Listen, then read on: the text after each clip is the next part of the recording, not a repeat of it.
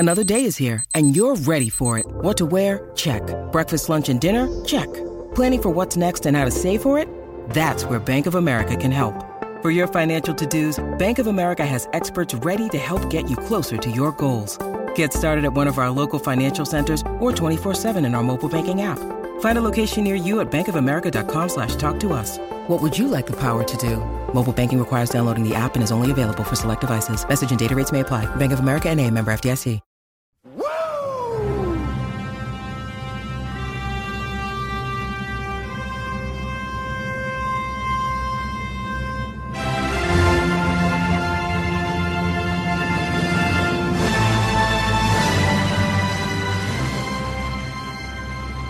My name is Mark Madden.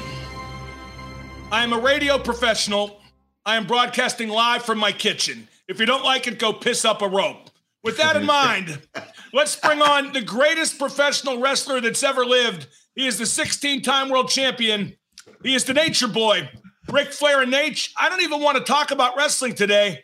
I want to talk about NFL football. That might have been the greatest weekend of professional football we've ever witnessed. I couldn't agree more. Unbelievable.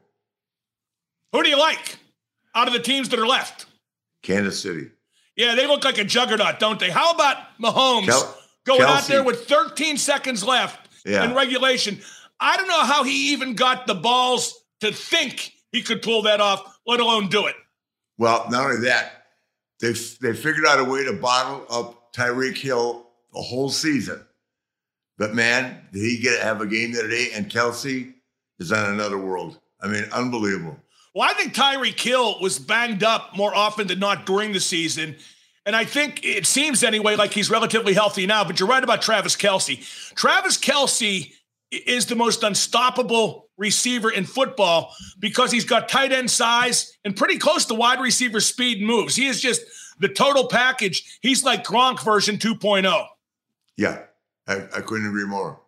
Well, and it might be noted that the Ric Flair jinx is still in full effect because Tampa Bay lost. But I told you I was pulling for Aaron Donald. Well, you are now. And Von Miller. I know those guys. You know everybody. You know Brady, too. I know. The sad thing now is I think Brady might actually retire. You think so? I don't think so. They had all 22 guys back this year. Everyone stayed. Now they get the free agency thing, just like Green Bay. I think Rodgers will leave, and I think, well, what's Tom Brady going to do? Well, Brady was missing a lot of weapons, and Antonio Brown kind of fractured the team's chemistry with his stunt on his way out the door. I think Brady, I don't know, I'd almost wish he wouldn't come back because my fear is that he stays a year too long, like so many quarterbacks do, and looks bad. I mean, right now, mid-40s playing like he is. What hurt them, they could not block Aaron Donald and Von Miller. And who's 54? With the 54 on the Rams. I don't have my rosters in front of me, amazingly. The other outside linebacker. But they couldn't. Well, Tampa was without their right tackle. That was a killer. Missing some weaponry, that hurt. And they fell behind, and Brady certainly rallied them. Yeah. But LA won at the death. Like every game ended right at the death. Now, what's your take on Aaron Rodgers? Where do you think he should go? Or should he stay in Green Bay? No, he can't stay in Green Bay because they're in a rebuild mode. Well, I don't know that they are for sure, but they're $45 million over the cap.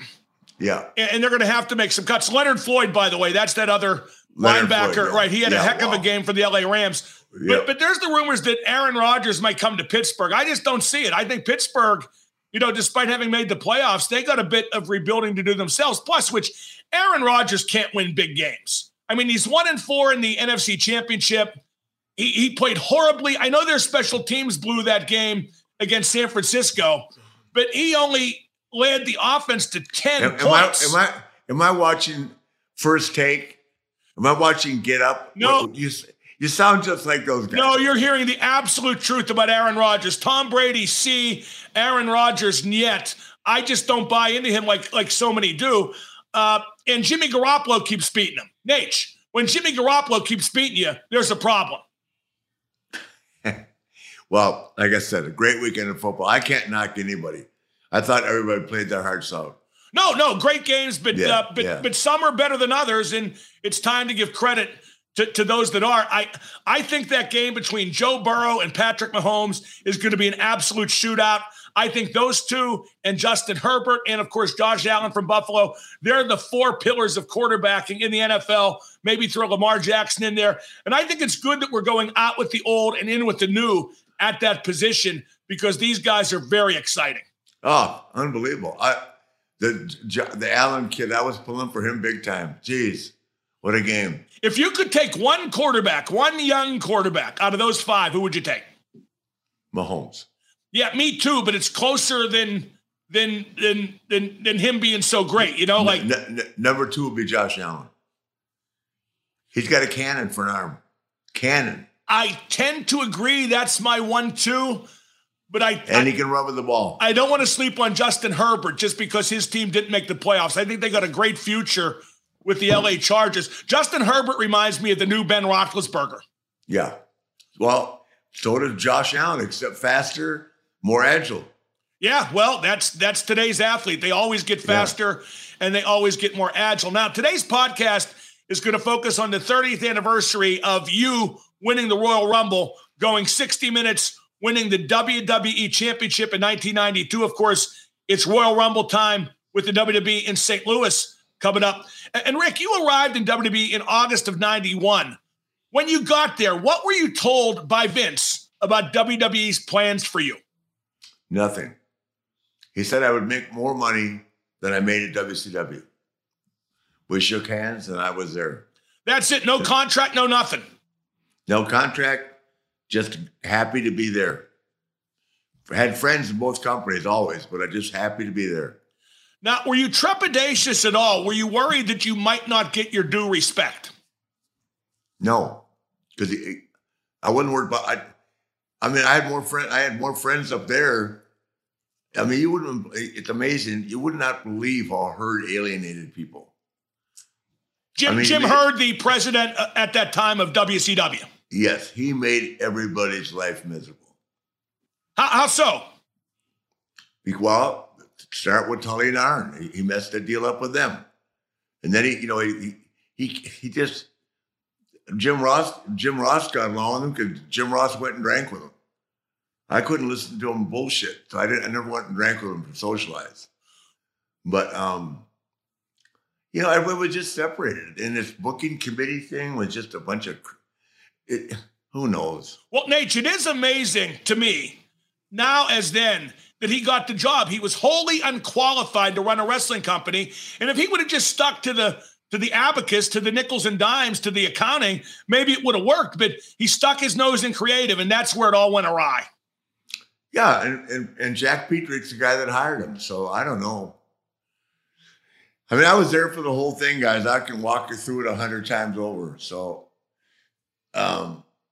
starting with the fact that after I was not on contract, as you know, when I first went there, when Turner bought, right? So, and then I think I've told you the story. I find out from the guy that was in charge of the transaction or whatever the word would be used, that they wouldn't have bought the company if I wasn't available. Right, that's for sure true. I heard that at the time for sure. Yeah, and Crockett, God rest his soul. I mean, I'm not mad at all now, but I mean, that didn't. He told them I was under contract. Flair comes with us, without. So well, it got the sale through, and obviously you eventually did sign a contract there, obviously. Yeah, but under duress. Does that make sense? That could be on your tombstone, Nate. Under duress. Yeah, but can you imagine what my contract would have been worth? Oh, had you known the sale was predicated on you? Yes. Yeah, amazing. Yeah. Now, when you got to New York, what were your early days there like before the Rumble? How did you fit in? How did you like the way you were used initially? Because you came in with a pretty big splash, as the picture of Bobby there with the big gold belt would indicate. Oh, it was fantastic. The funny thing, my first night there, I called Sherry Martel. I met Sherry in Dayton, Ohio, and we drank all night. And we got to work. We got to the building 15 minutes late. My first day there, Vince pulled me and said, "You're $500 out right now. Don't do it again." I hadn't been there a day. So, but it was DiBiase. I mean, so many friends back then. I mean, Barry Darso, DiBiase, the Road Warriors. Piper was coming back and forth. I mean, just a tremendous group of guys. Almost as good as the guys in the 80s when we all rode together back in the 80s. You know what I mean? Great American Bash tours and stuff like that. But, I mean, so many wonderful friends. Terry Taylor. I mean, the list goes on. Well, Nate, when I knew it was going to work, you in New York, was before you ever appeared on TV. When Bobby brought the belt on TV, I said, okay, they're going to let him be Ric Flair. They're going to let him be the champ. They're going to let him be what he is. And that must have come as a slight relief to you anyway, because they didn't always do that with guys who came in from other promotions. No, he didn't change he didn't change me or alter me or anything. He just told me to calm down. Well, I tell you that now, and I'll be telling you that in St. Louis when we do our live show, which is just a few days away as we tape this. General admission tickets still available, just a few. If you're watching this, I know. How is that possible? I know. I would figure that you would have thought all my ex-girlfriends would have bought those alone. And the strippers. Yeah, you're right. Now, the 1992 Royal Rumble was in Albany, New York. I was there. When did you find out you were going to go 60 minutes, win the Rumble, and win the title? You've told that story before. Tell it again. Well, Jake Roberts mentioned to me, and I thought Jake was just, ribbing me for me to, you never know what. I knew Jake, but I didn't know him that well. He'd been there established, and I'd worked with Jake in Mid-South, so and in the Carolinas. But I got to the building, and Pat and Vince pulled me in and gave me the scoop. That was it. Were you surprised? What was your reaction? I was overwhelmed. Oh my God, I thought, what the hell? I mean, I wasn't worried about going the hour. I wasn't worried about the in-ring part of it. Emotionally, I was in shock because that was never promised to me. Well, it certainly worked out well for the company because I think it's still to this day one of the iconic moments, not only in your career, Rick, but in WWE history. What was the game plan for the Rumble? Who laid it out? And how much detail was there in how it was laid out? Well, it's hard to. They weren't laying it out back then like they do now, but they just brought us all into a big room, and then we all talked amongst each other. And the thing of it is, we all knew each other, so I think they knew what where I would try to. The key to those things is to have somebody fresh to feed the guy coming down. So, first guy on his feet, that would be me. I'm much better at feeding people and taking their bumps than I am at, like, I can't drop kick and all that stuff. I don't use clotheslines and stuff like that. But it's just being available and being, trying to be in the middle of the action all the time. How do things not get screwed up in a match that long with that many men involved? I mean, I watched that Rumble over and over. I've watched every Rumble, some repeatedly, and the amount of faux pas you see, the mistakes are few and far between. Mm-hmm. Well, we're professional athletes, and we're actually trying to alleviate any mistakes. And that particular, there were some really, really good, high level, great workers. I use that. Some great workers in that ring. Now, and as I think people know, 18 or 19 of the guys are in the Hall of Fame. So, right, that is arguably, and we'll go over some of the names in just a moment. That is arguably the most talent-packed, legend-packed Royal Rumble ever. Yep, for sure. Now, you entered at number 3. Whose idea was that? Because there's been some debate about whether it was Bobby Heenan's idea or Vince's idea. What do you remember? I have to think it was Vince and Pat. I don't think Bobby would have been involved in that. I mean, Bobby was just too damn good at what he did. I don't think Bobby and I were very close friends, so that helped with Bobby and I. ever since the day I started in the business. But I just think that that came directly from Vince and Pat. Well, very hands-on. The story Bobby always told was Bobby said you should come in at number 1, and then Vince said no, number 3, and then he took credit for it. Not that Bobby was always beholden to telling the truth. He liked to throw the bull a bit, but that sounds plausible. Yeah, it could be. I don't remember. I was so excited. I just wrestled Hulk the night before in Boston. We were sold out in Boston. So, and that was a great minute for me there alone. And to roll into this the next day, it was phenomenal. Now, what I think is, and I just watched the Rumble a couple nights ago to prepare for this conversation. I think 60 Minutes allowed WWE to see all of Ric Flair. It was like a crash course in Ric Flair. And even though your time there to that point had gone very well, I think the Royal Rumble was your true introduction to WWE fans. Yeah, I think it probably was too. I think it probably was too. What were you trying to get across to the fans, given that opportunity? Because knowing you, I'm sure you saw it as an opportunity. I did, but I think a lot of people in that position would have been thinking about how they get through it and still make everybody look good. And that's kind of what I pride myself on having done, my whole life. So wasn't worried about that at all. And I liked everybody. And for the first time, I felt like in a couple of years, there was no animosity over me being being a better performer than somebody else. Well, jealousy. I mean, people in WCW, and I'm not sure this didn't carry over when you came back to that promotion. Oh. They always wanted you to take a back seat. It's kind of weird that the place where you made your bones was, in retrospect, maybe the place where you got the least respect, whereas WWE always gave you your due. Absolutely. Like I said, I owe Vince McMahon, and I will the rest of my life. Now, what I remember most about the Rumble... Not Nick Khan, but Vince McMahon. No, I think we all know the difference by now. Yeah. What I remember a lot about that Rumble is every new entrant came right for you. Every new entrant underlined that you were there, you were a threat, and like you said, you fed them. Yep, that's the key.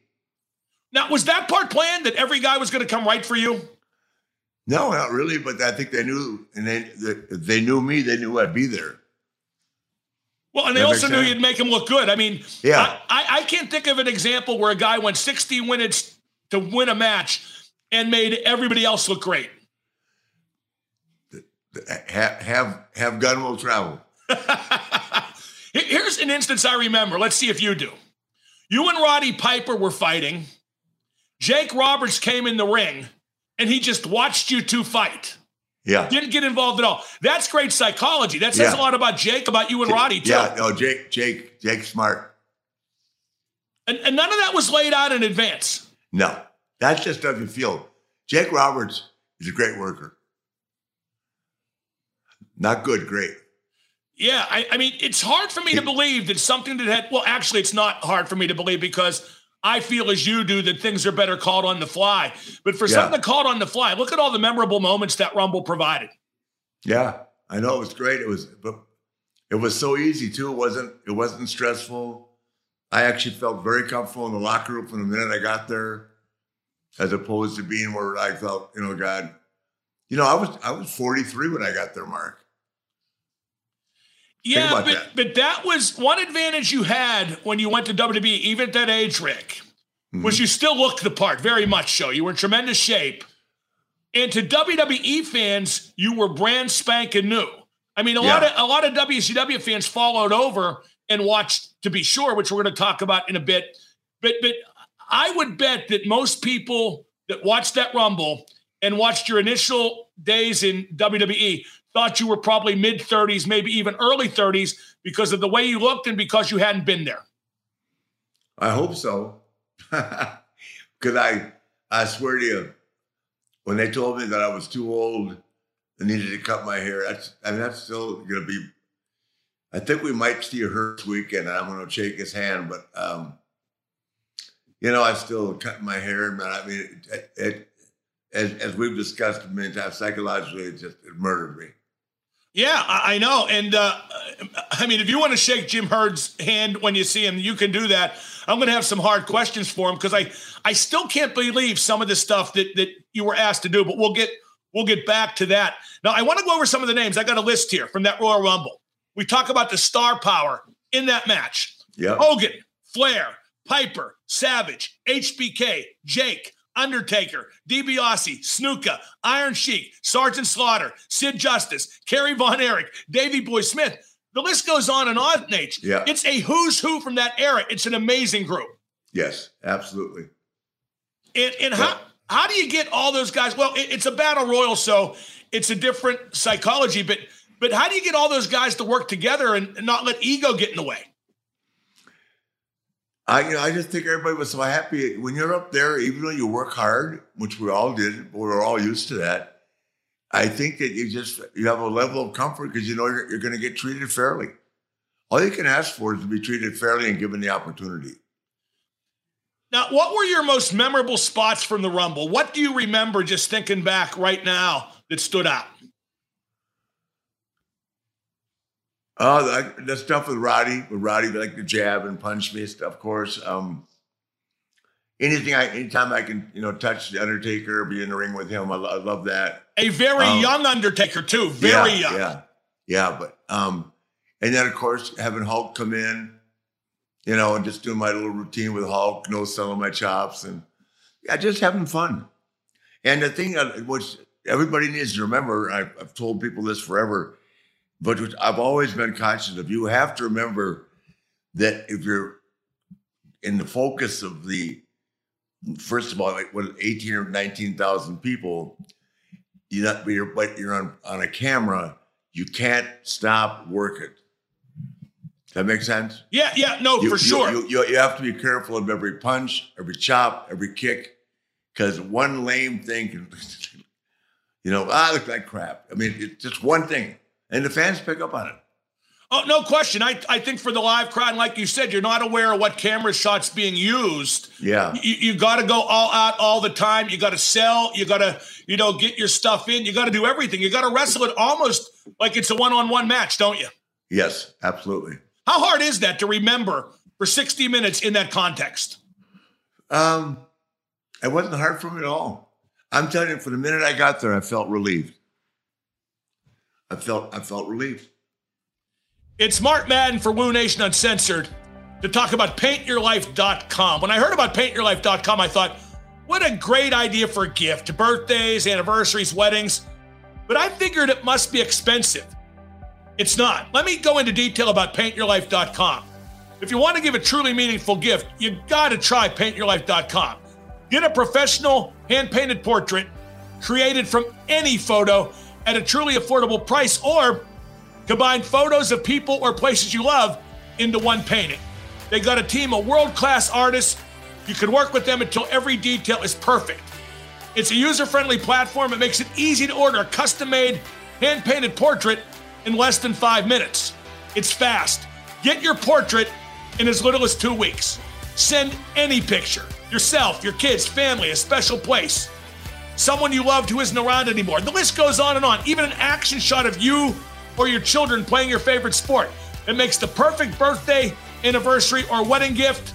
It's meaningful, it's personal, and it can be cherished forever. Nate, you know the magic of paintyourlife.com. Talk about it. It's an absolutely fabulous concept. I've seen their work. They did a fabulous portrait of Megan and Conrad, my beautiful daughter and Conrad. And now they're painting one of me of a picture I sent in the pink robe, which I really thought was one of my better robes that I've owned over the years. So I'm excited. I feel honored. I'm going to get paintyourlife.com to do a portrait of me wearing the black butterfly robe. That is what people want to see.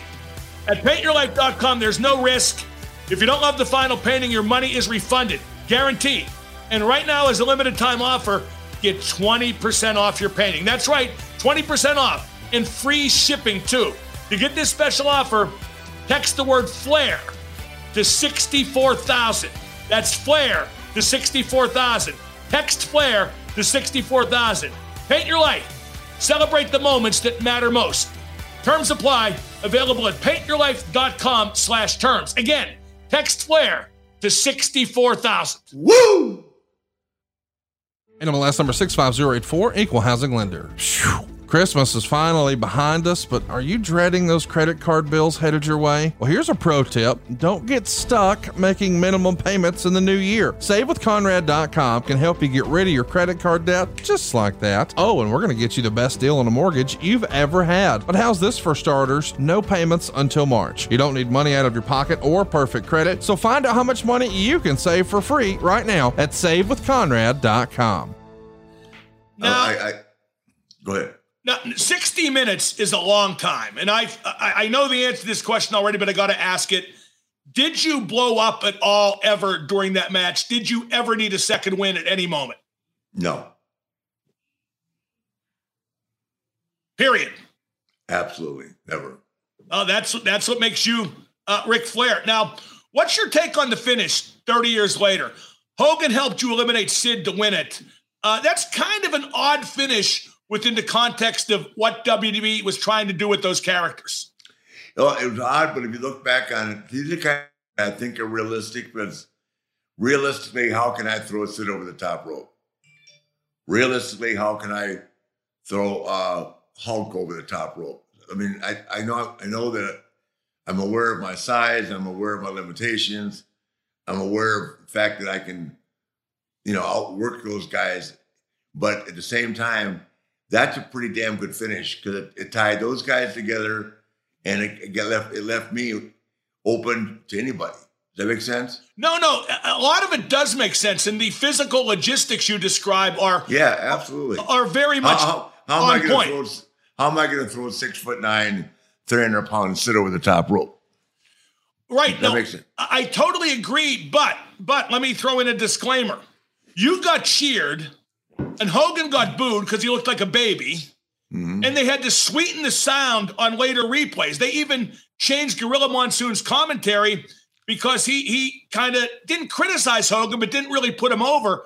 So from that standpoint, it was almost a baby-faced finish for you because Hogan, when Sid said it's every man for himself, big boy, to Hogan on camera, people bought that. It was true within the context of the work. Yeah, I guess so. Yeah, I don't know what you're reminding me of things that if I look back on it or I recall now, but I didn't think about that at the time. I didn't realize that they did that. So I'm hearing about that. I mean, I've heard about it since, but I wasn't aware that night of those issues. Yeah, it's a good finish. It just created a broader context. It left me open to wrestle anybody. Oh, and put those two together, and it did what it was supposed to do. I'm just saying that it was almost like today's booking, which doesn't pay close heed to babyface and heel like it did back then. By the standard of the day, it was kind of ambiguous as far as the characters were concerned. Now, I was there in Albany, and you got a lot of cheers all night, Nate, not just at the finish. A lot of WCW and NWA fans were there, and I think that showed the gain WWE made by signing you. A lot of people really did follow you to WWE. Oh, yeah, I hope so. Well, I mean, that must be incredibly gratifying. You had to notice it out there during the match. Yeah, it's funny. Funny, Mark, I look back at my career, and you've been through the trials and tribulations. I wasn't calling you every night back then, wondering what the hell was wrong. So I must have been happy, right? Because I certainly spent a lot of my career calling you late at night going, what the hell?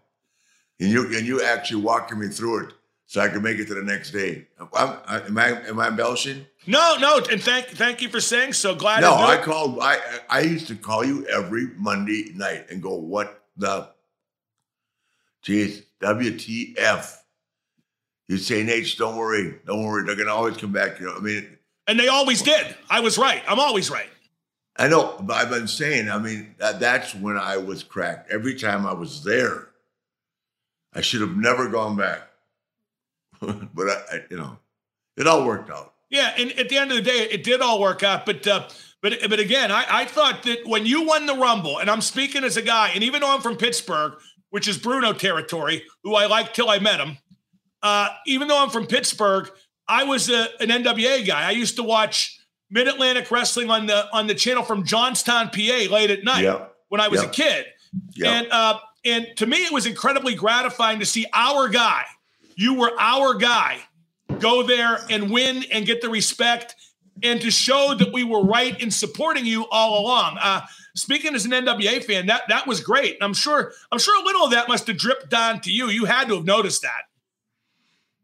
Oh, I guess, yeah. Like I said, Mark, you back then, I was moving so fast. I don't know. I was just getting ready for the next day and the next party. Yeah, well, like I said, you were our guy as an NWA and WCW fan, and that was just – and if it makes you feel any better, when you would call late at night, you weren't even the last call I got. Usually after I hung up with you, Pillman called. Yeah, okay. He was more flipped than I was. Oh, my God. In a good – someday we'll do a whole episode on Pillman, and we'll both tell our stories, and that'll be way over the top. Now, I know you've seen – that is uncensored. Yeah. Oh my God, for sure. I know you've seen the TV replay of that Royal Rumble. I'm sure you've watched it more than once. I actually watched it last week with Conrad. Right. For the watch along. That was awesome. Yeah. That's the first time I've ever watched. No way. Absolutely. The first time.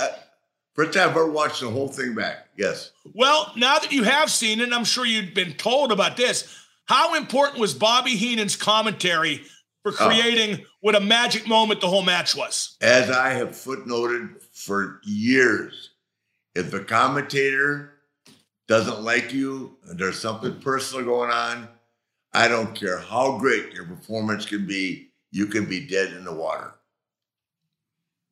Well, I mean, and that's, you could be the greatest thing, when the commentator isn't doing their highs and the lows and like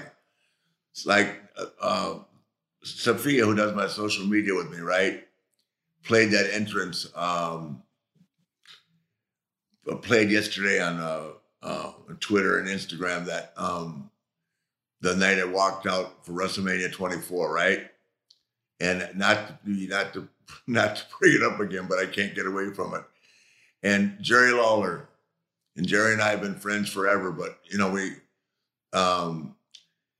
last thing Jerry Lawler said, forever the man. God damn.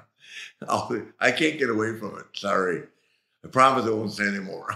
Well, let's get back to Bobby then, because I thought that's the best color commentary ever done in a wrestling match. Bobby Heenan, Royal Rumble, Bobby, 1992. He sold when you were in trouble, and when you won, Nate. When you won, he was legitimately orgasmic. It was so convincing. Yeah. Well, as I said, Bobby Heenan should have been in the Hall of Fame for being a wrestler and an announcer. Both. And a manager. I mean, the guy was a phenomenal in-ring talent, too. But he just didn't do it full time, but boy, he could work. Wow. Well, what was great about Bobby's commentary during the Rumble was he didn't make it just about you, but he always came back to you. Always. Yeah. Like, the conversation would wander somewhere else, but then would come back to Ric Flair, be fair to Flair. My God, he's never going to get through this. And it just built up to this climax. It was art. I couldn't possibly do any better. Wouldn't even dream that I could. Bobby Heenan, my man.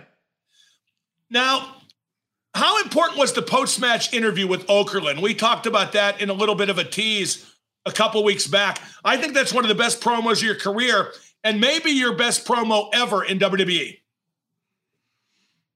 I guess people say that. I don't know. I mean, it was certainly packed with emotion, and it came from the heart. Who was smoking the cigarette? Okerlund said, "Put that cigarette out." Who was that? Pat Patterson. That was a nice little sidebar, wasn't it? I always wondered, and I did not know till now who smoked the cigarette. So Pat, huh? Yeah. Now, you said in that promo that the WWE title was the only title that meant anything. Was that scripted for you, or was that you? Because that's a pretty big statement for a guy who had been the WCW and NWA standard bearer for so long. Yeah, but the problem is the NWA no longer existed. And I guess the intent was, in saying that, is that, if you're with the biggest company, the most successful people, the best crew in the world, that's the biggest moment. And the reality of it is next to Starrcade, Harley, or the WrestleMania where Shawn beat me, and the Royal Rumble. I mean, I've had so many what you call iconic moments, but certainly those three have to be considered, some of my biggest. Well, that promo brought a few things full circle, Nate, and let's talk about that. First off, that was the end of you being the real world champion. You were just WWE champion, the big gold belt. Well, it had been put away, but the blurred out Fako belt got put away. So that marked the end of that chapter, which I thought was a pretty good chapter. Yeah, it was phenomenal. Phenomenal. I just it was phenomenal until the end. So who knows? That belt right there, I gifted to Hunter with a note because Vince let me keep it, saying, I wish I could have dropped this to you in 1986. This week's episode is brought to you by Super Speciosa, which is kratom, something many of you may already know about. Kratom is an all-natural herb related to the coffee plant. It's been used in Thailand for centuries. It helps energize your mind and relax your body. Super Speciosa is kratom with just one ingredient, pure kratom leaf, which helps you feel good without feeling impaired. Tell them, Rick. Mark, we know a lot of people who are in pain from taking a lot of bumps through the years, and many of them rely on benefits from kratom for pain relief. That's right, Nate's pain relief. Taking it as a pre-workout or even when you might just need a little extra courage. I've tried it, and it really is something you can take it and you feel good. But you're not impaired. You can function. Superleaf.com/Flair is where to go, and you got plenty of options. For beginners, we recommend the capsules because they're easy to use. If you're looking for a strain recommendation, the green are the most popular at superleaf.com/Flair. Was there ever any thought given to you bringing both belts on TV after you won the Rumble? No, they gave me my money, and they ended up having to pay me what they owed me, $42,000 for it. So, well, that's right. Let's actually shoehorn that in. That's why you took the belt with you, because the champion pays a. Hey, I'll tell you, if Herd does come, we can relive that whole scenario. Well, I would love that. Oh my God, I never thought if he comes, we can relive the whole scenario. Where I said, I'll fly to Columbus, Ohio, and drop the belt to Barry, whatever you want me to do, or Lex, or whatever the deal you want me to do. He said, no, screw you. Just stay home. Doug Dillinger's coming to get the belt. Well, Doug, I don't think so. Well, and the belt was already FedExed up to New York. Now, yep. But just to clarify, the NWA, and in this case, WCW champion, put a deposit down on the belt, correct? NWA, not WCW. Okay, NWA. But you had paid that deposit. That still applied in that case. $25,000. Okay, so how'd you get $42,000 back? Was that interest? That's how long I had it. Interest, yeah, I had it. I can't remember. That was the exact check. I'd have to look it up. It may have been 38. It was either 38 or 42,000. Now, well, I'd had the belt for 10 years, and they didn't want to pay me for it. And to clarify further, the deposit was paid why? In case you would lose the belt, in case it would get damaged? Why did you have to pay that deposit? In case you jumped territories. Oh, okay. Which you did. Well, why do you think they made Backlund champion for so long? Go ahead. Because nobody could beat Bob. You mean in a shoot? Yeah. Really? You think that's why he was champ that long? Yep. Wow.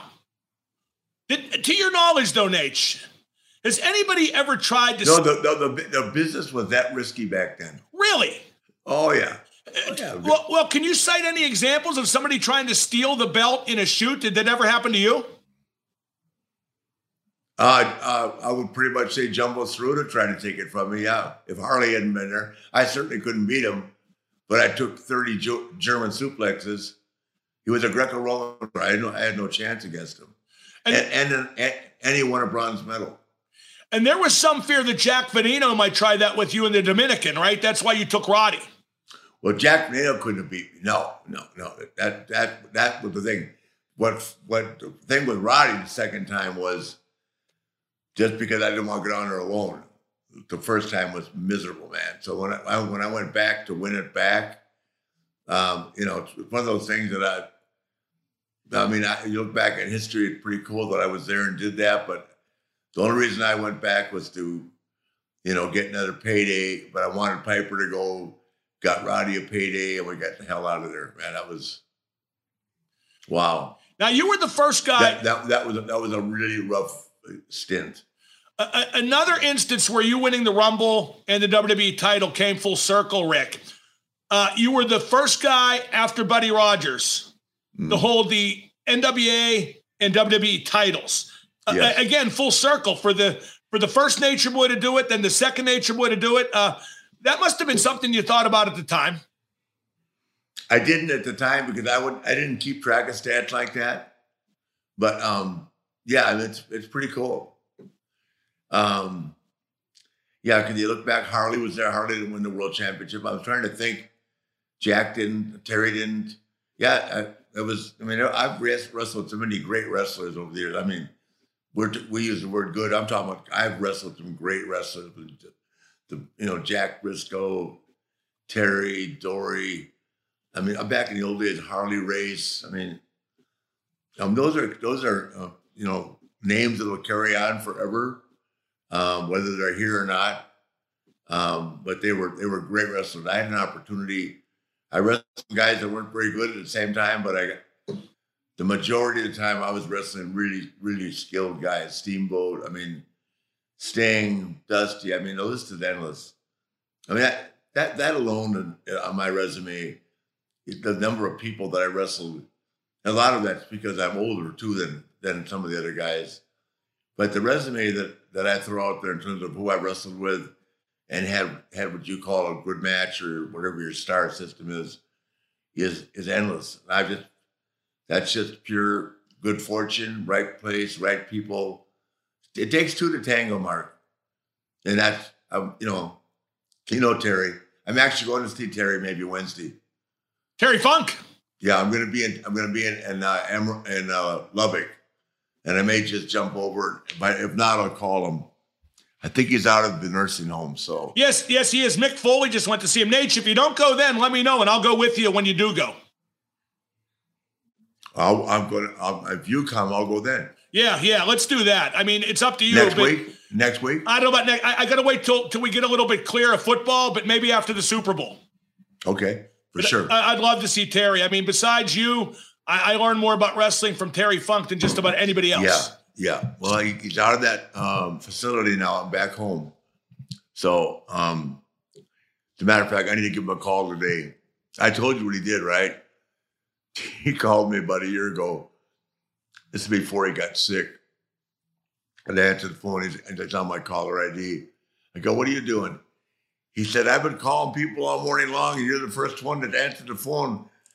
Who's alive besides you and me?" I said, "Well, I think your brother's alive, but I don't see him very often."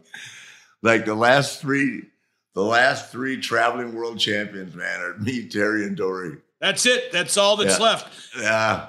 Now, one thing about the Royal Rumble, and let me make an off-the-wall comparison.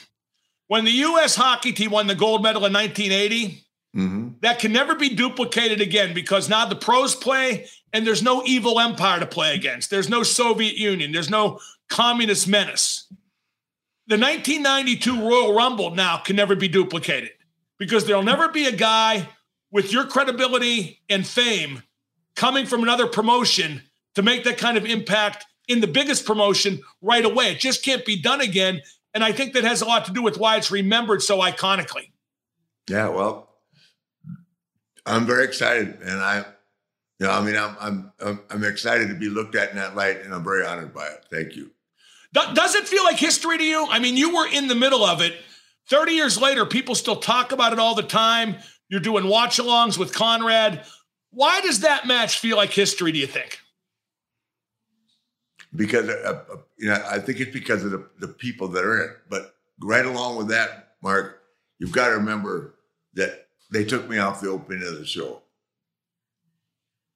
So if I'm iconic, why is the Ultimate Warrior there in front of me? Nate, I'll tell you exactly why. Because they don't get to determine what's iconic. They don't. That match is iconic. You're iconic. No, but imagine that moment for me to turn on a TV with nobody giving me the heads up.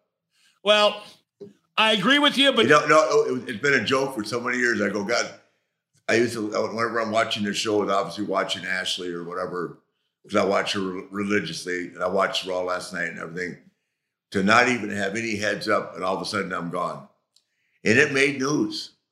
You're forced to look at social media as we both are now, especially with the podcast, but with no warning, nothing. All of a sudden, I'm gone. Nate, I suggest instead of watching the opening, you watch the Royal Rumble, because that's what people care about. And that is Ric Flair. Now, here's a big question, and we'll talk about this, the uncensored version at St. Louis. But what was the party like after? Give me some highlights, because I was there and I can't remember. You were there. Bruce MacArthur was there. Yeah, it was great. Yeah, Beth was there. We were back at the Hilton, man. We got hammered. We got murdered. Gee, no kidding. Well, here's my story. I think Oakland was there. The usual crew. Here's my story from the Royal Rumble party. I thought, as usual, you were staying at the Marriott. So I went to the wrong place, and there's no party, right? Yeah. And there are no cell phones then. No. So I just said, well, maybe he's at this hotel, that hotel. So I called the Hilton, right? Yeah. They put me through to the hotel bar. Yeah. you know who picks up the phone? Who? Davey Boy Smith. Oh, yeah. and I go, hey, is Ric Flair there? And I go, and he goes, who's this? I go, it's a friend of his, Mark Madden. Who's this? He goes, it's Davey Boy Smith. And I go, is Rick there? And I go, and he yells out, he goes, hey, Rick, a guy named Mark Madden's on the phone. And you go, well, tell him to get the fuck over to the Hilton. And I did, and it was great. Were we drinking? We were. A lot of people were drinking. It was unbelievable. Yeah. See, and nobody was upset. Just a good time. Of course not. Now, Nate, we got some tweets. When I 3 years later, when I beat Vader in Charlotte, right? The whole world was upset again. What a bunch of shit. Yeah, now I know what you mean. That's a good point. Just 3 years later. Or 1 year later. What year was it? 94? When you say the whole world, I think it was 94. When you say the whole dressing room. The whole dressing room. Yeah, but don't you think that applied to, it wasn't you, it was the promotion. But the wrestlers, jealous. The wrestlers, pure and simple. But they weren't jealous in WWE because they were real stars. That's why. And real people. Yeah, but I think that probably a lot of that got skewed by just the personality of the promotion in the dressing room. Does that make sense? Yeah, absolutely. Yeah. Absolutely. Because there were some people that I met when you worked with them in WWE that were changed people when they got to WCW. Yeah. Is that fair to say? Give me an example of who. I'm not going to do that. but some people who were easy to work with and weren't jealous came to WCW and kind of became WCW guys. Does that make sense? Oh, yeah. I think I do. I think I understand what you're saying. Well, we got some tweets about the Royal Rumble that we're going to get to. Here's one from Liam.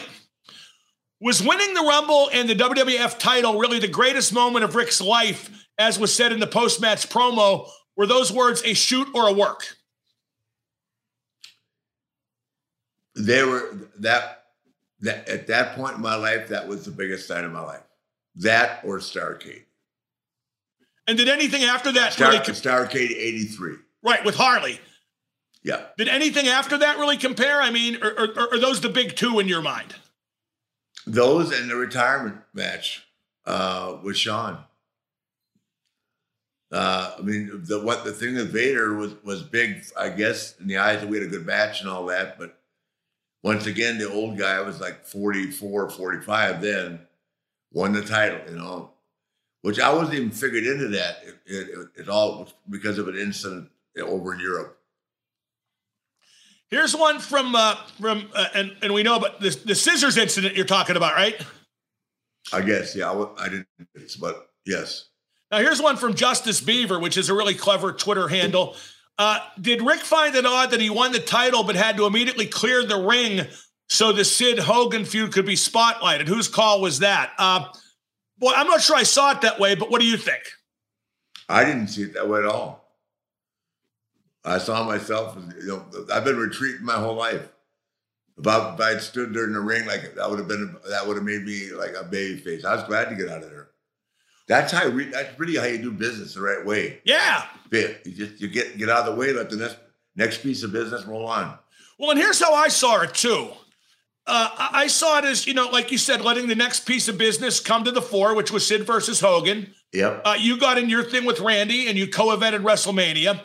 Yeah. But you immediately got in front of a camera and cut a memorable promo.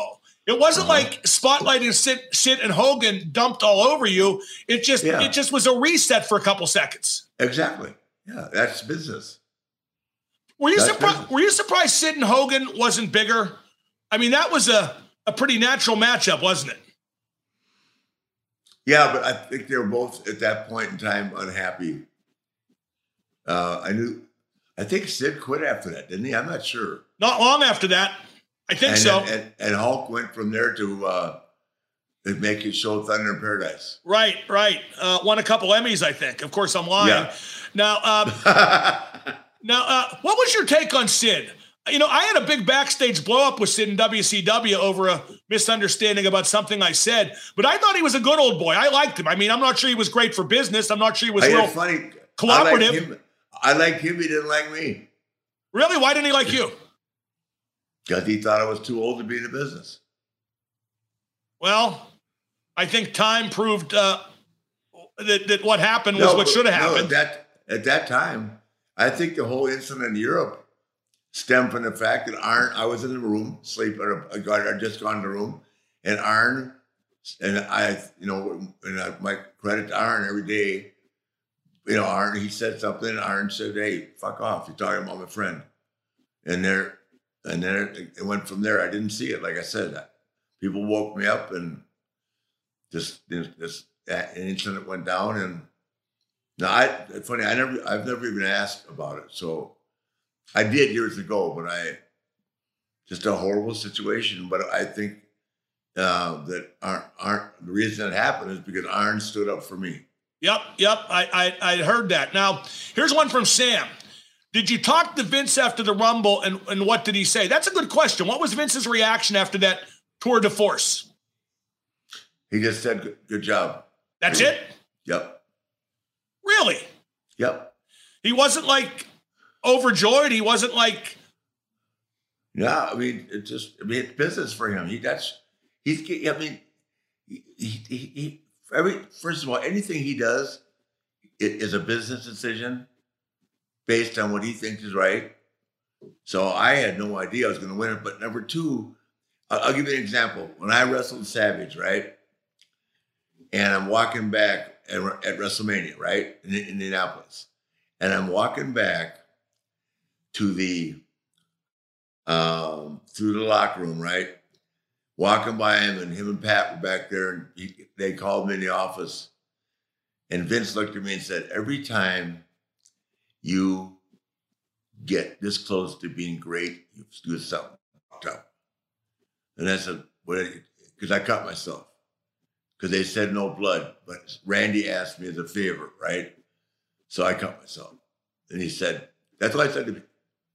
Every time you get this close to being the greatest, you do something, I don't know if you use the word, the F word, but you do something stupid. So let's put it like that. And how did that play out after that? I knew that. That told you how much. Well, when he says don't do it, he means it. So you learn your lesson. But he wasn't. It didn't change the next day. I mean, I didn't lose the title the next day because of it. But when he makes a decision, and I wasn't out of lack of respect for him. I thought it made Randy happy, and that's what I was doing. Here's a tweet from Raj who says, it was nice to see Ric Flair and Kerry Von Erich trade blows at the Rumble. It was flashbacks of Texas Stadium, 1984. I get the gist of what this guy's saying, Rick, but that's a long time between 84 and 91. And it was a totally different Kerry Von Erich at that point, wasn't it? 92, yeah. 92, I'm sorry, right. Yep. Totally different Kerry Von Erich at that point, am I right?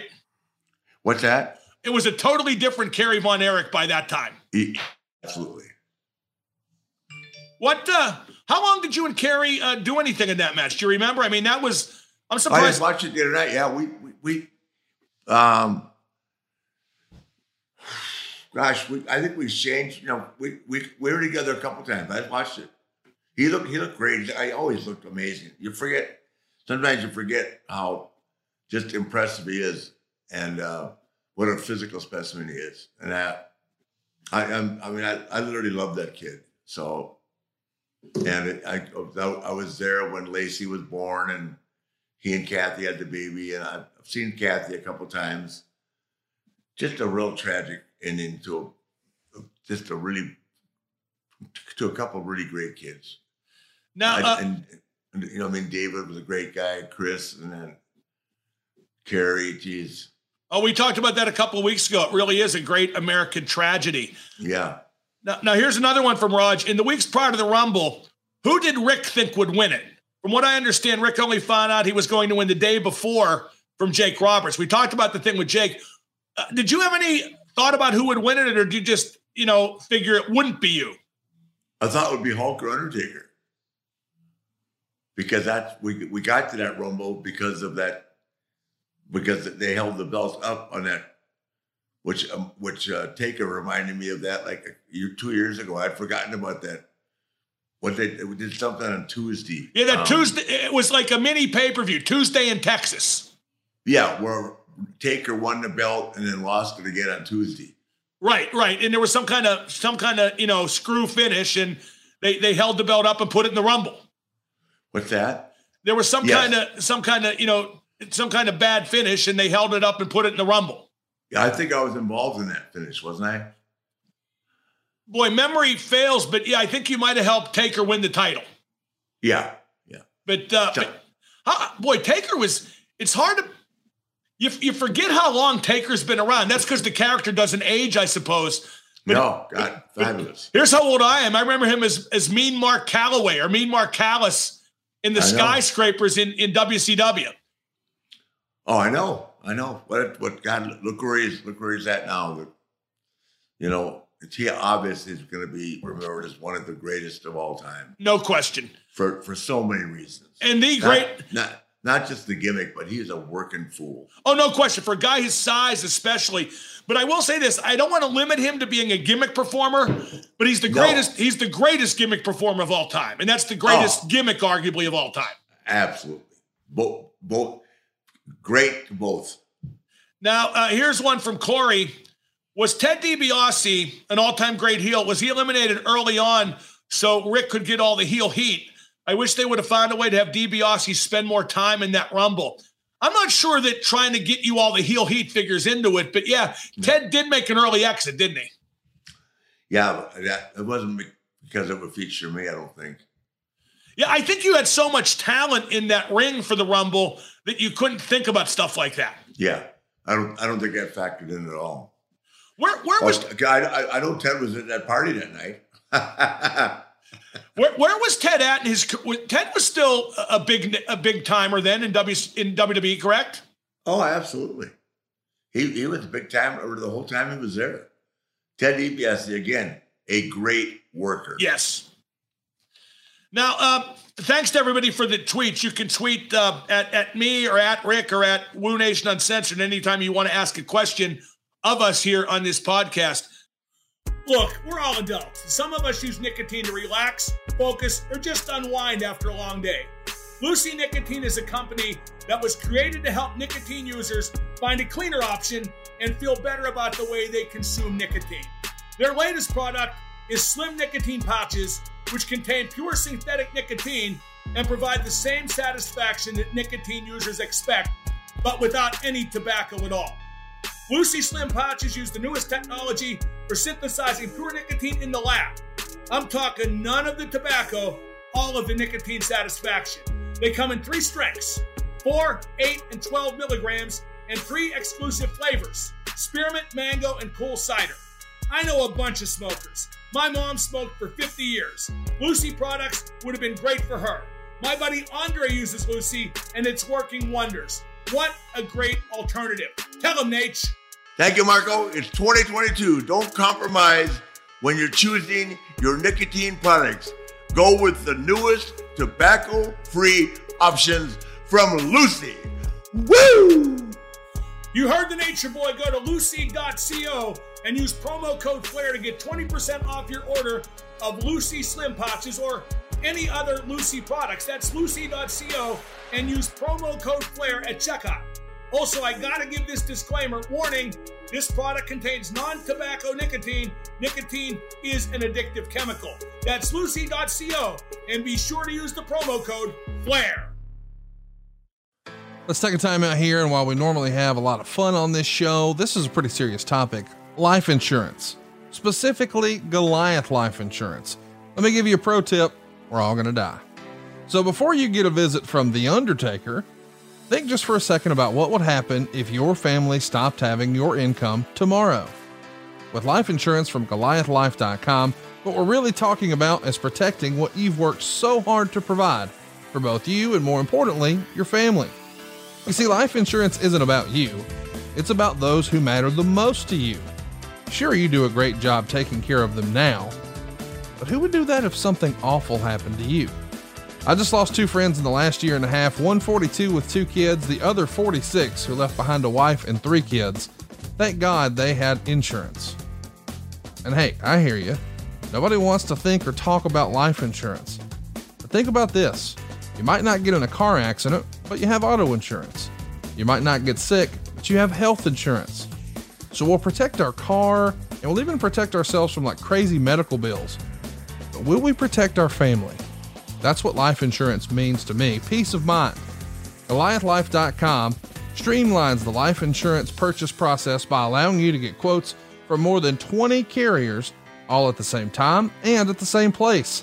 GoliathLife.com. You'll do a fast and easy application and have multiple quotes within minutes. And oh, by the way, GoliathLife.com has solutions for every budget. And maybe best of all, you pick your terms and payments at GoliathLife.com. Once you pick your price, you can start the online application immediately. And check this out. You can even schedule the medical exam to happen in your home. You don't even have to leave the house to do this. And yes, I have done this. They sent someone to my office. It was fast, it was easy, and it was unlike anything I expected. I got to skip the phone calls, the paperwork, and the crazy invasive conversations, and even the multiple visits to the doctor's office that we all hate so much. GoliathLife.com makes buying life insurance simple. GoliathLife.com promises no hidden fees, no upsell, no hassle, hell, not even a phone call. GoliathLife.com is life insurance in your hands, on your time. Get multiple quick quotes right now from the comfort of your own home and begin your application in a few easy clicks right now at GoliathLife.com. The Royal Rumble is in St. Louis, and you have a great history, Rick, wrestling in St. Louis. It was a unique territory because, if memory serves, it was only one city, correct? Just St. Louis, just one city. That was the whole territory. Yes. And how often did they have shows? Well, it actually was attached to the Kansas City territory, but St. Louis was its own entity. Does that make sense? It was booked on its own. It was a standalone. Yeah, but there were always several guys from the KC territory allowed to come to St. Louis. The rest of it, the guys could come from. It was a huge honor to be invited to wrestle in St. Louis. That's just the way it was. You come to St. Louis and you're in the big time, in the NWA. And again, Rick, how often did they have shows? I mean, how many arena shows? How many TV? They ran all once a month, and then they took the summer off. They ran once a month and took the summer off. Yeah. That's incredible. Yeah, because and the thought was back then, Mark, Gagne didn't run in the summer either, because in the summer, the Midwest people are outside. They're they're not farming. I mean, there's still a lot of rural area in Kansas and Missouri and, like Minnesota, Wisconsin. Yeah, Vern ran very seldomly too. So I can't say they didn't run. I can't remember if it ran maybe it ran every 3 weeks. So, but did they do house shows that they put on TV, or did they do a separate TV taping? Because Wrestling at the Chase was a separate TV taping. Okay. Totally separate. So basically 2 shows. In every cycle. Yep. Now, by the way, our crack producer, Steve Kaufman, who is the greatest, who knows far more about wrestling than either of us, maybe because he's younger and hasn't forgotten, but he does a great job. And he said that at Tuesday in Texas, you got involved with a chair at ringside. So there you go. That's what I thought. Yeah, there you go. You helped Taker win the title. Steve is the brains of this operation. Our brains have been beat to mush by, I don't know, bumps, alcohol, you name it. It's happened. But Sam Muchnick was the promoter. Near death-defying experience. and more on the way. Sam Muchnick was the promoter in St. Louis, and the style was very serious, almost like real sport. What was expected when you wrestled in St. Louis? What did Mr. Muchnick want you to do? Well, if you wrestled in St. Louis, the sleeper was a finish. The abdominal stretch was a finish. The figure 4 was a finish. There was no turning it over. You do not touch the ropes. And I went to him one night and I said, I was wrestling Dick the Bruiser. And I said, with the figure 4, I said, and he was right. He said, we'll have a ride if you do it. So, but I got his permission. I held the rope. So Dick's shoulder, put him in so much pain that he laid back flat. The referee, rather than giving up, because, babyface can't give up. That was the word. That was the way it was back then. And then instead of tapping out, the guy counted his shoulders down. But that was a rarity for you to use the ropes, correct? Oh, very rare. God. What was the crowd reaction when you did that? Insane. In a good way or a bad way? No, they wanted to come in the ring and kill me. Because that just... Walking out that aisle in St. Louis was a rough night, boy. They didn't like the finish. Who were the big stars in St. Louis back when you wrestled there? I know it's a lot of familiar names, but who got over there more than most? Okay. Big star, Dick Murdoch. Big star, Ted DiBiase. Big star, Kerry Von Erich. Gene Kiniski. Jack Briscoe. Terry Dory. Jack Mulligan. Jack Lanza. Pat O'Connor. I'm trying to think. My God, Rick, that's a who's who of wrestling from that era. Harley Race, obviously. I said Harley, yeah. I'm trying to think. I wrestled Gene Kiniski there for an hour. Isn't that crazy? Terry, Dory, the Von Erichs were so hot off their TV. They came in there. Obviously, David was getting ready when David would have been NWA champion, Oh, for sure. Eventually, yeah. What about Bruiser Brody? He worked there as well. You mentioned Bruiser Brody guy. I'm sorry, Bruiser Brody, but I wrestled him there a lot. You mentioned Dick the Bruiser. Dick the Bruiser, yep. Now, Dick the Bruiser and Bruiser Brody were a little out of character for what Muchnick usually booked, weren't they? Yeah, but remember, so was Dick Murdoch. Dick Murdoch is going to be remembered. I know his name doesn't come up enough. Dick Murdoch, maybe one of the 10 greatest workers of all time. But Murdoch would do stuff where he would take a bump over the top rope and he'd make people think that he was dizzy, and he'd walk into the ring post and take a bump. There were so many styles there. Von Raschke, the Baron with the claw. There was no getting out of the claw. Does that make sense? Yeah. Everything was a finish. A roll-up was a finish. There was already... when Wilbur Snyder came in, he put the abdominal stretch on somebody. When was the last time you saw somebody give up with the abdominal stretch? Now, a couple things, because I was a tape trader back then, but I didn't see a lot of St. Louis wrestling. It's a lot's on YouTube now, so check it out. You'll see what we're talking about. But correct me if I'm wrong. There were no managers, right? Or very rarely. Very rarely. Wasn't Bobby one of the exceptions? I think he let Bobby come in with somebody at one point. The Blackjacks came in without Bobby. No, they didn't have managers there a lot. Now, you mentioned the Blackjacks. I was told they didn't have a tag team championship and that they very rarely had tag team matches. Is that right? They just had one other title, the Missouri State title. So no tag team title? No. Now, the Missouri State title was very prestigious, wasn't it? Yeah, it was. Now, you held it briefly, but that was looked kind of a stepping stone to bigger and better. Yeah, it's huge. That was the second highest paying position on the card. Missouri title. Yes. Did they have a world title match on pretty much every show? I would say 90% of them were, yeah. Now, every promotion, every territory back then had its secondary title. Was the Missouri title the most prestigious of those titles that were secondary to the world belt? And what other promotions had titles that really meant a lot back in that day? Well, I think I'm trying to figure out what day and time the Intercontinental Championship became the one that Vince has now. Right. Well, it was the North American title with Pat Patterson, and then they rebranded it. What year did Pat start that? I want to say that was in the late 70s or early 80s. So Pat was the first, right? Pat was the first, but then they rebranded it with Ted. I don't think that Pat ever lost it to Ted. I think Ted just came in with it. Or maybe Ted came in with the North American and they made it the Intercontinental. Whatever, those were the two most prestigious second-ranked belts. Missouri and Intercontinental. Yes, absolutely. Now, did they ever get blood in St. Louis, Rick? Yeah. Really? But not much, right?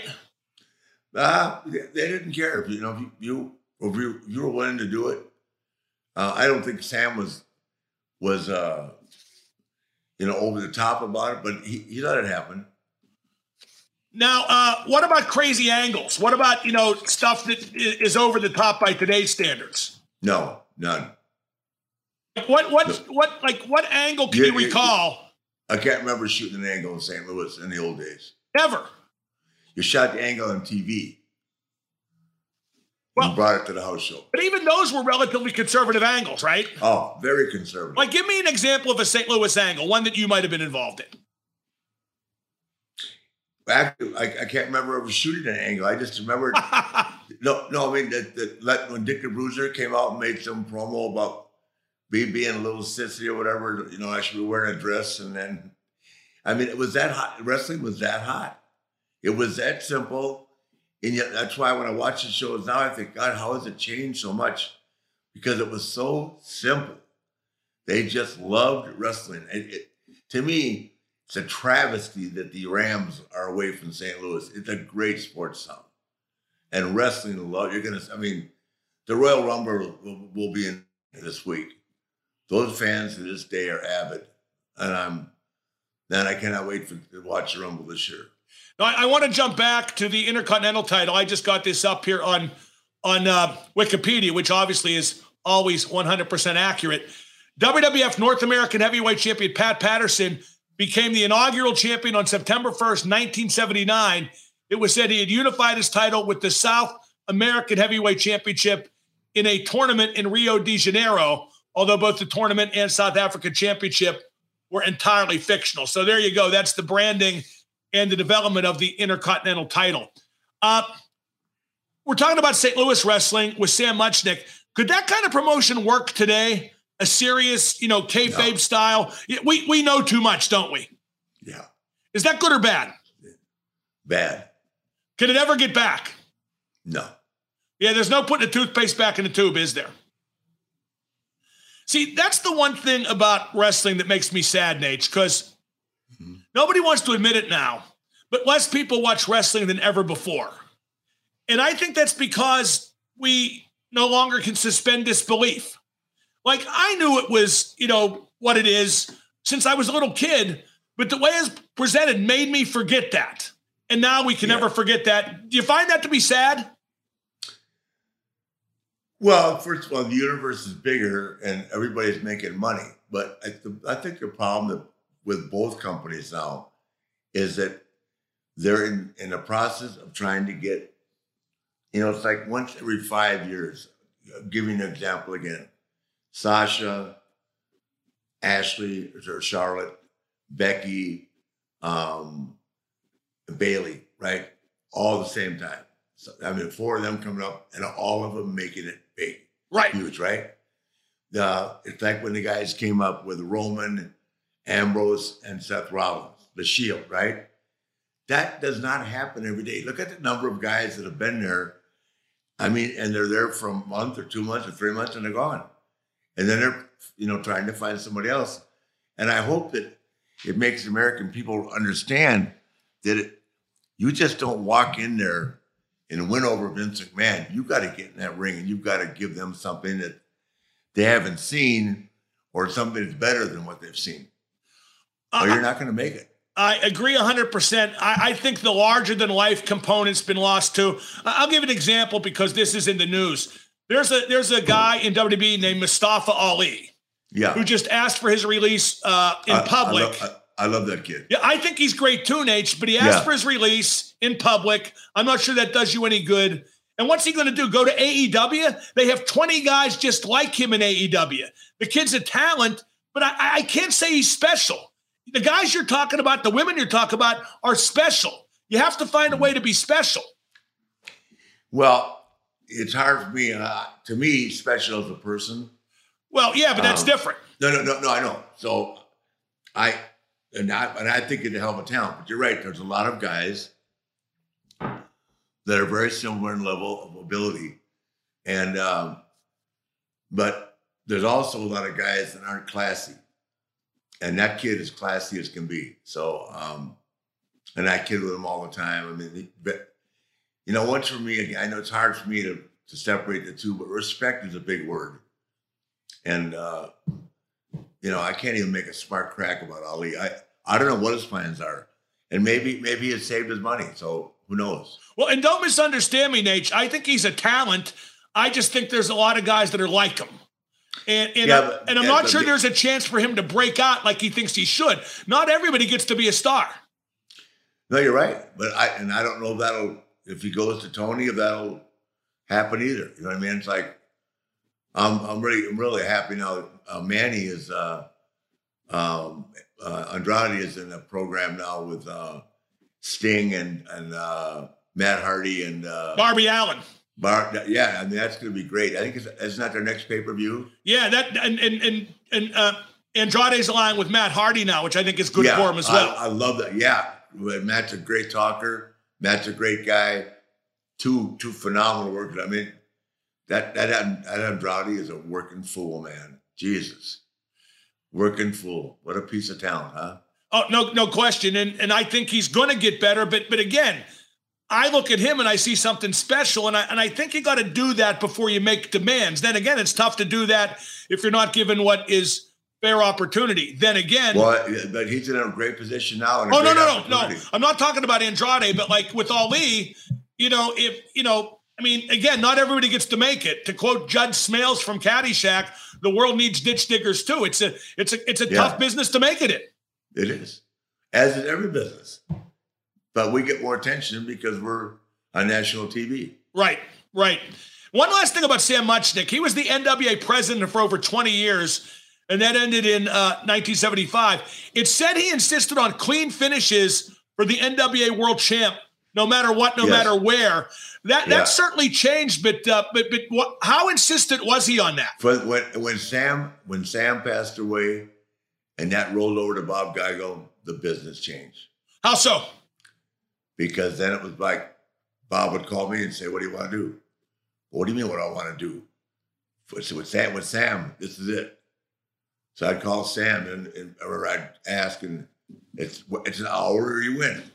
With Geigel, I don't have any fond memories of Bob Geigel whatsoever. Not talking about anybody bad, but he didn't pay my trans when I came in from Hawaii, and I mean, I left. Beth in Hawaii with a tubular pregnancy, flew in on a red eye, and they didn't pay my trans. I mean, I can tell you some nightmare stories. So, you don't like to ever say anything bad about someone that's not here that can't defend themselves. But, I mean, there are some guys that were classy enough to be like Sam Muchnick, and there's a lot more that weren't. Well, that's Vince McMahon. Vince McMahon reeks of class. Does that make sense? Absolutely, but I got to like him, whether you like him or you don't like him. I know I'm using my deal. You can't not ever accuse him of not having class and conducting himself like a man and saying what he thinks and doing what he thinks is right. Even though we don't like it, he'll tell you, and that's it. With Bob Geigel running, can you imagine? I mean, it was a downfall of the NWA. Well, Nate, I got to tell you, if you're not willing to blast people who aren't there to defend themselves, you're never going to make it in sports talk radio. Well, I blasted him. No, yeah. I'm kidding, of course. No, he killed it. Because then Fritz would call him. Fritz would say, well, I can't beat the boys. So we never did. But that was easy for me because I could work around, and I liked those kids. They were easy. They weren't kids that were difficult to do business with. Their dad just was. So, but if I'm having a good time, which I did in Texas, and I like the person, I can work around anything. I don't have to win. I can have a good match with anybody. Now, there's one more topic I want to go over before we wrap it up. Jon Moxley dropped an F-bomb on AEW TV when a fan taunted him about his substance problems, and they say the word shit on AEW TV all the time. What's your take on using profanity on live TV? Oh, well, sometimes emotion just gets you, goes over it, God.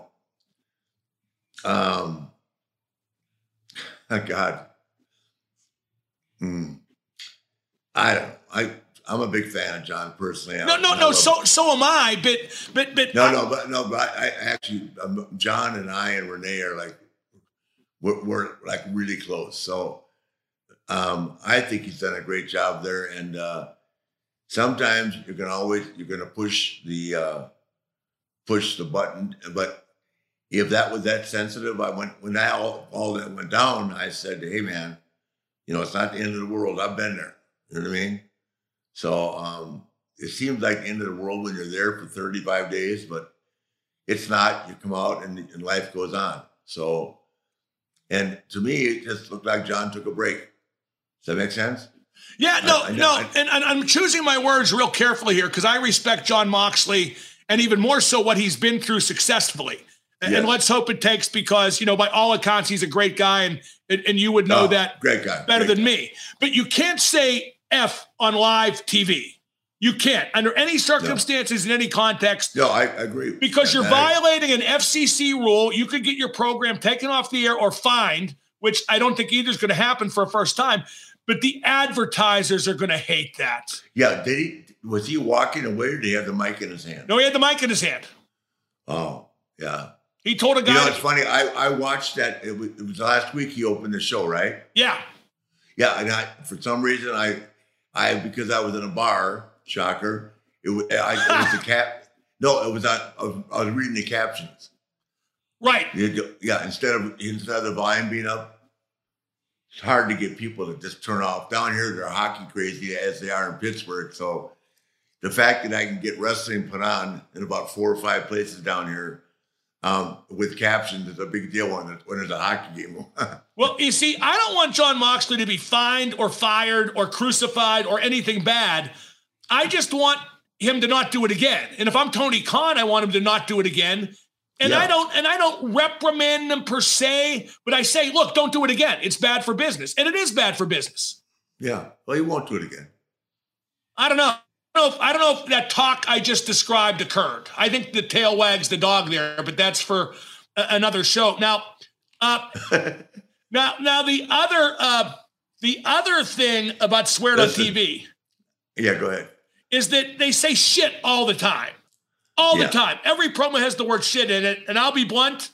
When you swear during a promo and it's planned, it's not emotional, you're covering up your lack of creativity and intellect. When you flip the bird on live TV, you're covering up your lack of creativity and intellect, period. Or you're pandering to the lowest common denominator, which is even worse. Well, first of all, I thought it was the most entertaining thing in the world when Steve Austin flipped the bird. Well, that's different. He was a pioneer. He was a pioneer. I can't agree with that thought process. I don't think there's anything wrong with that because it's that. I was watching like I'm watching Ozark now, right? And no spoilers. No spoilers. What? No spoilers. Don't spoil it. Don't give it away. No, but you know the show, right? So yeah. And the guys use the bird to show, but there's a time when it's appropriate. Well, and rather than say it, you just go like this.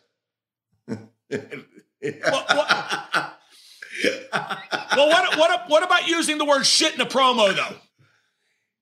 It's not necessary. I mean, you never did it. I never heard you swear during a promo. All those promos, all those years. Either at Austin, either at Rock, nobody did. So, that's when those guys feel comfortable doing it. I don't know if it's a lack of creativity or just they think they're going to get some shock factor, because there's no shock factor. It just doesn't sound good. Right. And this is corny to say, Nate, but kids and their parents are watching, correct? I know, exactly. So I don't know. Yeah. I mean, things are fucked up. I'll say it. We could say it on a podcast. Yeah. But I want to reiterate. It's not like it used to be. And I know this is true. I think Jon Moxley's great. I just think that he shouldn't have done what he did. And that doesn't mean he's a bad person, a bad wrestler, a bad anything. It just means he shouldn't have done what he did. And I'm getting all kinds of heat on Twitter because I say that. Well, I'm not going to say it on Twitter because I didn't hear it. So I just watched him, and I just watched the crowd.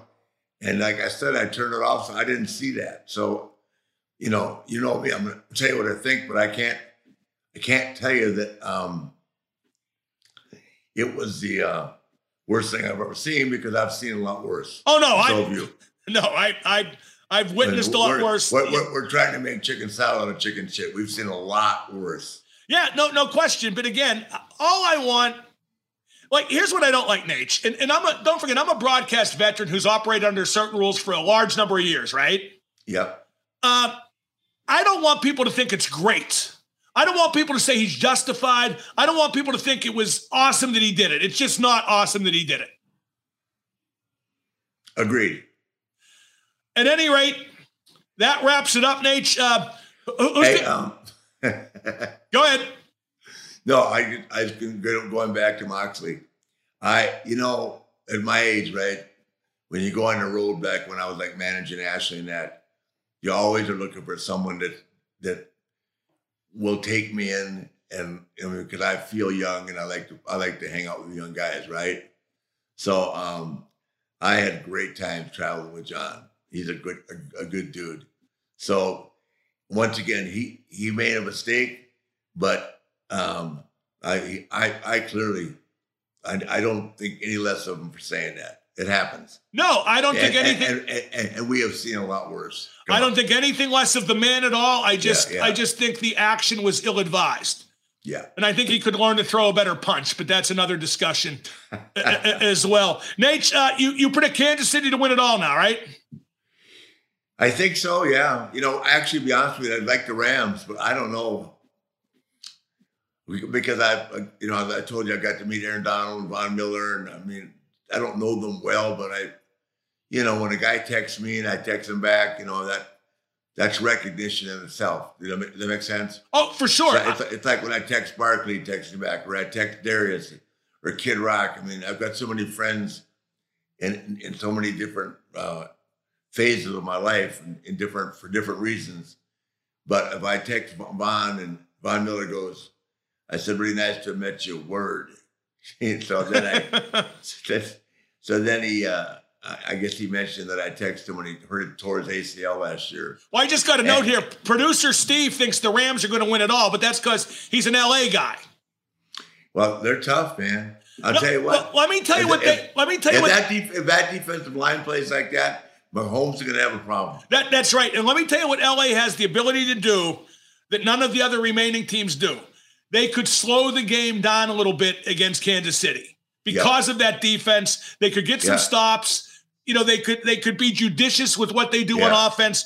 So I think of the teams that are left, they have the best chance to beat Kansas City. I'm just not sure anybody's going to beat Kansas City. And I'm a big Aaron Donald fan, of course. He's from Pittsburgh. Yeah. Penn Hills High School, went to the University of Pittsburgh. I'm curious to see how Matthew Stafford plays when the games get bigger and bigger. He did a good job at Tampa, but he's turnover prone, and he hasn't been in many games like this. I think, I don't know. I think Stafford's on fire. I don't think the 49ers can beat him.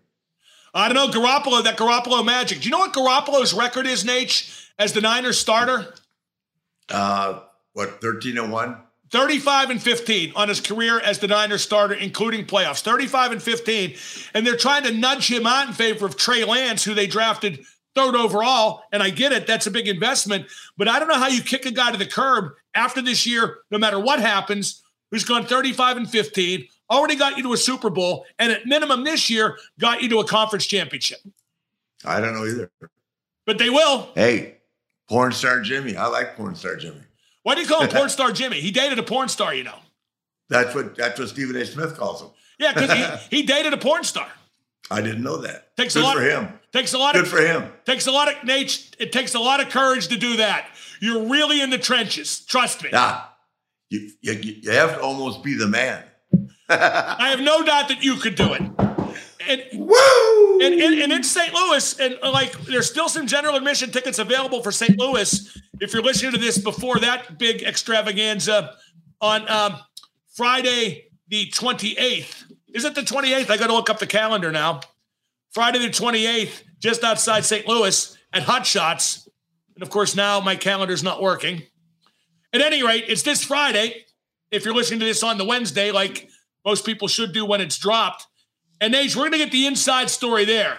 We're going to find out about your famous women, the famous women in your life over the years. I will not take no for an answer. You're coming clean. Absolutely. Absolutely. And if Jim Hurd shows up, I don't know what's going to happen then. Oh, I think it'd be great. I think it'd be absolutely great. Just because I can tell you, sometimes at a front face-to-face meeting, a lot of things get resolved. Well, I don't know if you know this. You know what he wanted to do with Stan Hansen, right? What? He wanted to make him into a comedy cowboy. I believe that. It was him and I forget the other guys. There were a few, like we had a couple cowboy characters. He wanted to make them the desperados and be like these bumbling fools. So Stan just went back to Japan. Well, you know what I'm doing, right? In honor of him? No. I'm getting my ear pierced tomorrow. When I see you Thursday, I'll have a pierced ear. I don't believe that for a second. What you should do, you should show up wearing one of those gladiator togas, like Spartacus. Instead of a robe, come on. Nah, you're right. Stick with what. Hey, the Marriott Hotel. Woo! Downtown St. Louis. 18 to 28, no boyfriends, no husband. All the way live. Mark Madden, the nature boy. Nate, all night long. Nate, I got to tell you, woo! I'm even willing to take the age upward to about 44. Yeah, I was just going back to old one. I think I'm going to trademark a new saying. I think 35 to maybe 55 my age now. Would that be 20 years younger? Yeah. And producer Steve has confirmed Friday the 28th in, I believe it's called O'Fallon, Illinois, at Hot Shots, just outside St. Louis. The Nate, live, uncensored, even more uncensored. It's going to be unbelievable. With Mark Madden. Woo! And I'll tell you what, it's going to look a lot better than my kitchen. That's Ric Flair. Yeah, absolutely. Absolutely. That's all for me. That's Ric Flair. No. Hey, while you're out of town, I'm having your whole place redone. You're going to come home. You're going to have a completely different look. People love the kitchen. That's Ric Flair. I'm Mark Madden. Thank you for listening to Woo Nation Uncensored. Woo!